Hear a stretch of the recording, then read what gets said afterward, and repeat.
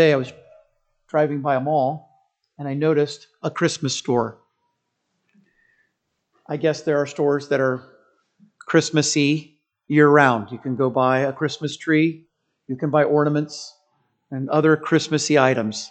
And as I was thinking of it, I immediately asked myself the question, why don't we have Easter stores? Now you see where this is going, right? I was thinking, why wouldn't you have an Easter store? And then it occurred to me, well, we don't do the same things at Easter that we do at Christmas. We don't really give each other gifts like we do at Christmas. Moms sometimes make an Easter basket for their children. My daughter called Becky earlier this week and said, "Can you tell me how you're getting me my Easter basket?" She said, "I'm so sorry. You're not getting one of those ever again. Not from us. Those days have ended." She was really looking forward to the free candy. But we don't have Easter stores. And even from a secular sense, I guess Santa Claus beats the Easter Bunny all over the place, right? Because you don't really see a lot of inflatable bunnies around. And we don't buy trees.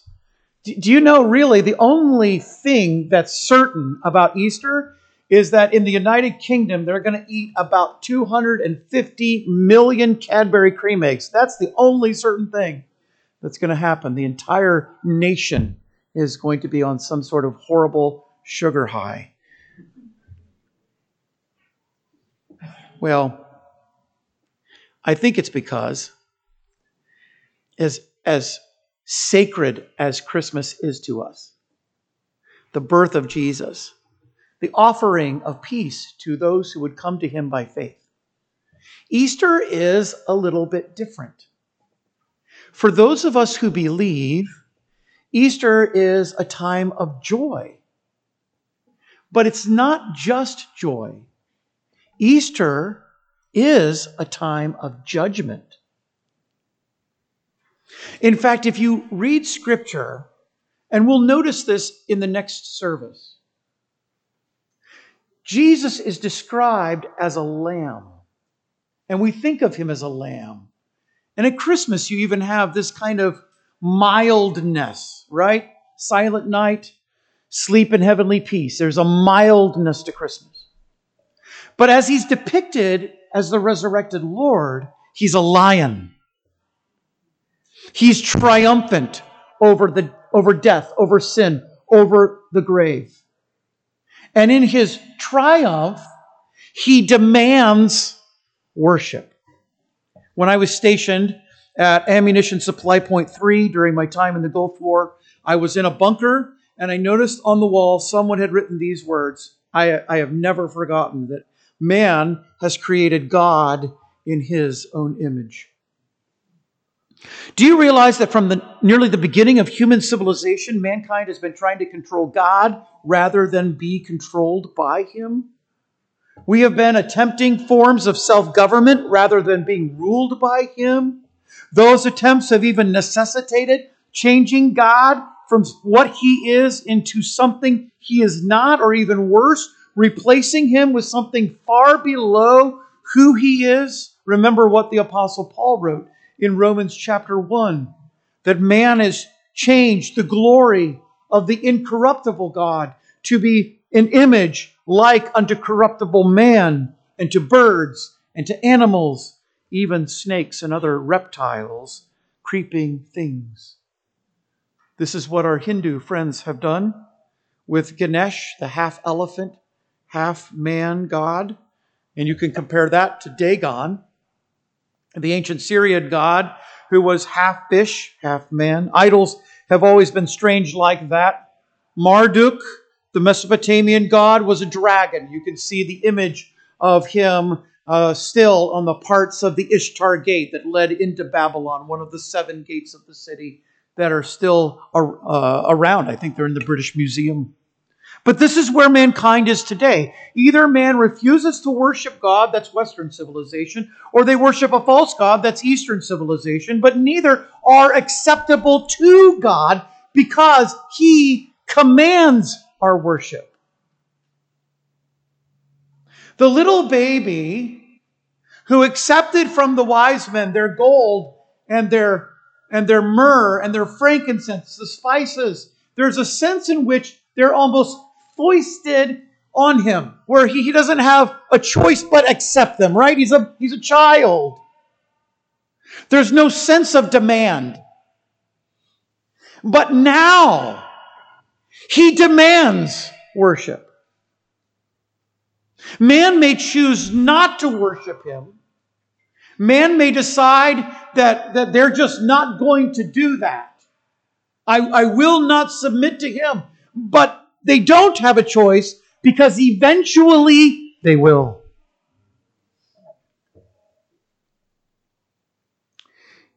Well, Christmas is all about heaven. Friends, Easter is about hell. Because this is essentially what we are being saved from. We are being saved from hell. So here we find in this text, Paul in Athens on a holiday. He's on vacation. I mean, this is the worst vacation, right? He's trying to get away. He's been in Thessalonica. If you go back and read at the beginning of chapter 17, he's in Thessalonica. He gets run out of town by some envious and angry Jewish people. He ends up in Berea. He gets run out of town by the Jews who came from Thessalonica. And his friends finally, if you go back to verse, 16, 15, they conducted Paul and brought him to Athens. There he is going on vacation. You need some time off. You've had kind of a bad way. In fact, before Thessalonica was Philippi, where he got beaten and put in stocks. I mean, he's had a kind of a rough time. So he needs a vacation. So here he is. He's on his cruise, right? He's on his vacation in Athens. And like Paul, you can never get him to just stop and go, just go down to the market and buy some fruit and have a good time. No, Paul decides to go to the Jewish synagogue, and he begins debating the Jews there. And then he goes down to the market and he starts arguing with the Gentiles, and they are really interested in what he has to say, because he seems to be to them a setter forth of strange religion. They call him a babbler. And because he preached Jesus and the resurrection, they lead him up to the Areopagus. They lead him up to where their court held session. This is essentially where they're going to decide whether Paul is legitimate or not. And they say, okay, defend yourself. And Paul preaches this sermon. And because we already know the context of the message Paul is preaching, the resurrection from the dead, it makes sense that we think of his entire sermon with that context in mind. Everything Paul is speaking about in the body of the sermon leads to one striking conclusion. Idol worship is worthless because there's only one God, and he demands repentance. So we might say it this way. Can we look at this sermon and say, what Paul is preaching on is penitential worship as the only response worthy of the resurrection. And to prove this point, especially to a non-Christian audience, Paul begins with creation, explains what that means, and then makes an application of that to the crowd. So begin number 1.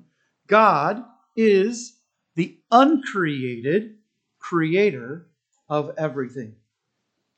In fact, if you look at verse 24, notice what he says about God. Right at the very beginning of the verse. God made the world. Now, where is Paul citing? Where's he quoting from? It's not a direct quotation, not even from the Septuagint. But this is clearly an allusion back to an Old Testament text. And what would it be? The very first verse in our Bible. In the beginning, God created the heavens and the earth. He created the cosmos. In fact, the word here, cosmos, our word world, there's no Old Testament equivalent for this word. It just means God made everything. Here he says, God set everything in its rightful order and place. And to the Greek mind, this actually would make some sense. They had a belief in a creator God who made the cosmos. It was a false belief, but they had some understanding of that. So in verse 24, he wants to be clear. The God I'm speaking of is the God who made everything. He made the universe. He also says, though, in verse 26, something even more important than that. Notice here, he says, and hath made of one blood all the nations of the earth. So not only did God create everything, he created everyone. My friends, since the middle of the 19th century, mankind collectively has been trying to unravel the truth that God created mankind. It didn't really begin with Darwin's book. The short title is The Origin of the Species, right? It doesn't begin with that. There were people teaching this and holding this belief before Darwin. Darwin puts it into written form, published it, it becomes well known.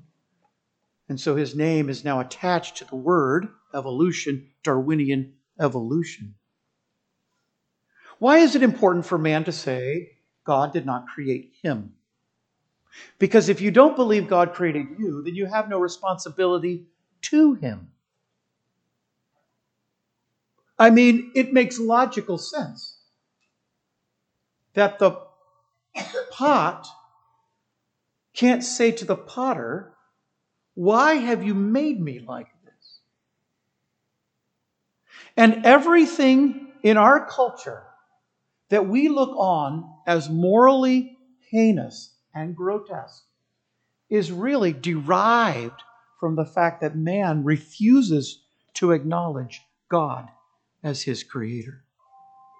God is the uncreated creator of everything. Now, with that in mind, Paul then moves to the next idea.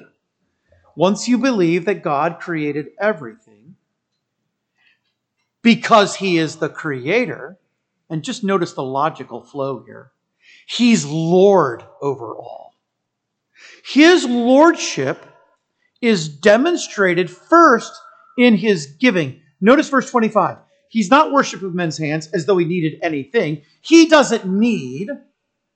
Rather, he gives to those who need. He gives to all life and breath and all things. So the water that we drink isn't our water. Not even the town of Cary can claim it. State of North Carolina a few years ago, some of you will remember this, they tried to tax well water. They were going to put meters on everybody's wells because it's not fair. If you have a well, then you don't have to pay for water. And that didn't go over well. It never happened. In fact, I will tell you, when we built this building, I told the architect, the site architect, I want to keep our well. He dug it up anyway. I didn't know until it was gone. I came one day, our well was gone. I said, wait a minute. I told him to keep the well. They not only tore it up, they paved over it. So we drive over our old well every Sunday, back and forth. And it bothers me because I wanted that well water. I could water the grass for free. Well, where did that water come from? It's God's water. He gives to all men. You see, this is the sense of lordship now. It's more than just creator. God doesn't need anything from you. You need something from him. If you don't get oxygen, you can't survive. If you don't get water, you won't live. If you don't get food, your days are numbered. Everything that keeps you on this planet comes from a benevolent God. He gives it to you. That's what he's saying. So his lordship is demonstrated in his giving. It's also demonstrated, continue reading in verse 26. He made of one blood, all the men to dwell on the face of the earth, and he determined the times appointed, their times, and the bounds, the limits of their habitation. He actually is not only Lord in his giving, he's Lord in his limiting. God actually determines the boundaries of man's life. You, by giving thought, cannot add one day, not a day, to your life. You can't do it. Your days are literally numbered. That's not a bad thing. I mean, as David said, let me fall into the hands of the Lord. If God knows the number of my days, I don't have to know it. He knows it. And He limits. He limits the oceans. He limits the creatures of the earth. He limits what we can do to the earth. Do you realize, friends, there's a whole class of people out there worried that we're destroying the earth. Man can't even destroy his own earth. We can't do that because God won't allow it, because He's going to destroy it later. You don't get to destroy what I'm going to destroy. I've always been a little bit amused. In the middle of the tribulation period, there's going to be a time where the sun will burn very hot, and the temperature on the earth is going to rise. You talk about global warming, they will have it. It's coming. And it's nothing like you've ever seen before, right? Everybody's going to want to move to northern Canada just to escape the heat.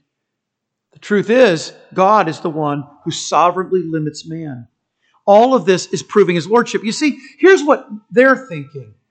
If gods are out there, and if I can appease the gods, or I can do something to the gods, then I can manipulate the gods to somehow work for me. The gods will help me with my agriculture. The gods will help me with fertility and family. The gods will do all of these things. And so the way man is kind of working God is what that young Marine, whoever he was, scrawled on the wall. Man is creating God in his own image. That's what man is doing. He's trying to manipulate the gods. But he's saying, no, you can't do that. Because God, as the uncreated, the creator, He is Lord. He's Lord over all things. And there's nothing you can do. There's nothing you can say. There's no power that man has that can somehow undermine or overthrow the lordship of God. He's over all. Which is why Elijah could be so confident on Carmel, right? I mean, here you have the priests of Baal. Do you understand that in Elijah's day, at that moment, all of the people are thinking Elijah's the crazy one, and the Baal priests are the logical, scientific, the right ones? I mean, they're the ones following the science as you were, right? They're following the thinking of the day. But it isn't until the afternoon is spent and these people have injured themselves and nothing has occurred and they're exhausted and Elijah has been mocking them that finally Elijah says, okay, gather around the wood, gather up the water, dig a trench, pour the water over the sacrifice, and then stand back and see the power of God. You see, Elijah understood that God was the uncreated creator, and because He's the creator, He was Lord over everything. And that's why he knew that if God wanted to, He could consume not just the altar, but the earth if He wanted to. And so when the fire falls, everybody fall on their face, all but one. The people fall on their face and they say, Jehovah, He is God. Jehovah, He is God. What do you think Elijah's doing? He's whetting his sword. Bring me those prophets of Baal. I'm going to take care of them. He's the creator and He's the Lord. Now, all of that leads to Paul's conclusion. This is where Paul is headed with this argument. Paul says, because He's Lord, keep thinking through this statement. He's creator, that makes Him Lord. Because He's Lord, He deserves our penitential worship. This is not the ignorant worship of idolatry. If you go back to verse 22, Paul is agitated because he's looking around Athens and he sees the literal thousands of idols that are there. These are the statues, and they're the statues of animals, and they're statues of women, and they're statues of men, and men and animals put together. All these different statues are there. And even times of people going out to be among these statues, and they're laying flowers and they're laying food at the base of these statues. And as they're doing that, and they're bowing down to pray, Paul says, I observed your devotions. And he even walks by one of these, and it has an inscription, and it says, to the God that is unknown. And the reason the Athenians did that is they were afraid after having all of these gods that went out in every direction from their town for miles on end. They were afraid that they'd somehow missed one. They didn't want to offend that God, so they have an inscription now. We have an idol to the unknown God. And so Paul looks at this and says, I'm going to do a little play on words here. That is true. There is a God who is unknown to you. It's the real God. But he's saying in all of this, you understand, all of this that you're doing, this is meaningless. This is ignorant worship. God isn't paying attention to any of this.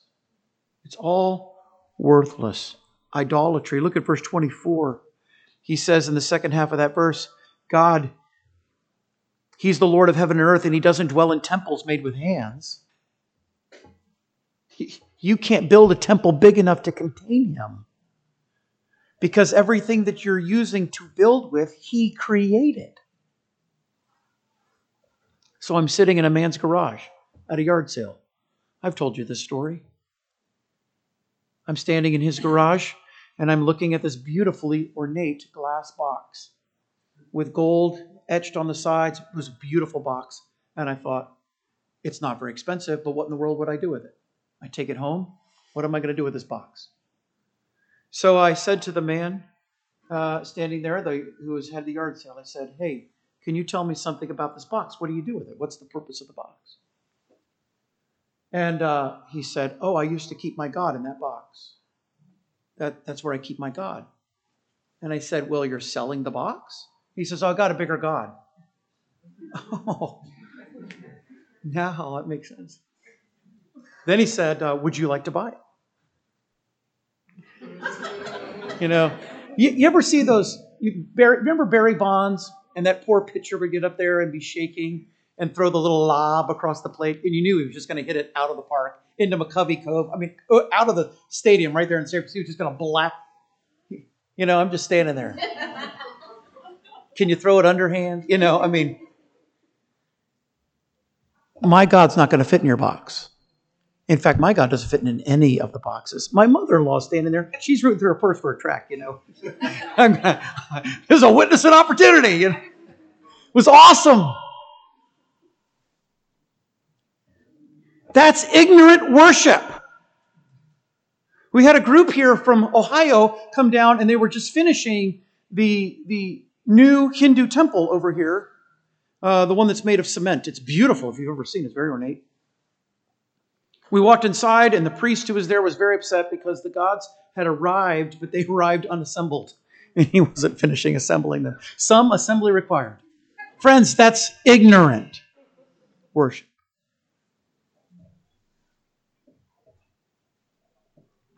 What God demands is penitential worship. You see what he says? Paul says, okay, understand, you are the offspring of God, and God, you can't worship Him with gold and silver and stone.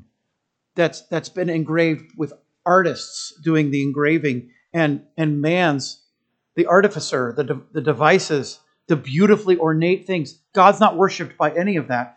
This is what God is. He has winked at your ignorance for a time, but now, now He's commanding you to repent. There's the application. That's where everything kind of comes to a head. You have to stop what you're doing and actually fall on your face before the true God and repent, because He will judge the world in righteousness by that man. And here's how He gave evidence that He will do this. He raised that man from the dead. That's Jesus Christ. You understand, we must repent because we are judged unworthy by the righteousness of Jesus. Our best righteousnesses are as filthy rags. We all, in our very best moments, fall short of the glory of God. There are even Christians today who believe that somehow they can be fully cleansed from their sin. And I am here to tell you, Paul said it best. Even when I would do good, evil is present with me. The things I don't want to do, those are the things I do. The things I want to do, those are the things I don't want to do. I'm a wretched man. The only answer is repentance. To fall on your face before a holy God and say, I am unworthy. And only in your righteousness can I come and approach your throne. We must worship God because God accepts our repentance based on the resurrection of Jesus. You see, we must repent because of the righteousness of Jesus. We now worship Him because of the resurrection of Jesus. Because He rose from the dead. The cross, if it was all there was, would not have been enough. If Jesus had not risen from the dead, we could rejoice in some way, I suppose, that our sins had been atoned for, but we would have no real hope for the future. But because He rose from the dead, we have hope that we will also rise from the dead. That's why we sorrow as those who have, not sorrow as those who have no hope. We sorrow with hope. When mom and dad die, even worse, when a child dies, those things happen. We don't sorrow like the hopeless people around us. We worship Him. Many years ago, a professor, actually he was a professor at Trinity Evangelical Divinity School, TEDS, up in Chicago area. Before that, he was a missionary in the Far East, and he was in a village, and smallpox was ravaging the village. People were dying, and the villagers wanted to buy a water buffalo to sacrifice to the gods to get rid of the smallpox. Now, he knew that would not get rid of smallpox. You can kill all the water buffaloes on earth, and that's not going to fix smallpox. A virus is going to get you. So the Christians in the village said, we can't give you any money. And the villagers themselves, without the Christians, did not have enough money to buy a water buffalo. And now we're convinced that they were dying because the Christians wouldn't give them money to buy the water buffalo. You see the dilemma here? And it wasn't until, listen to this, it's amazing. It wasn't until one of the little Christian girls in the church got smallpox and died.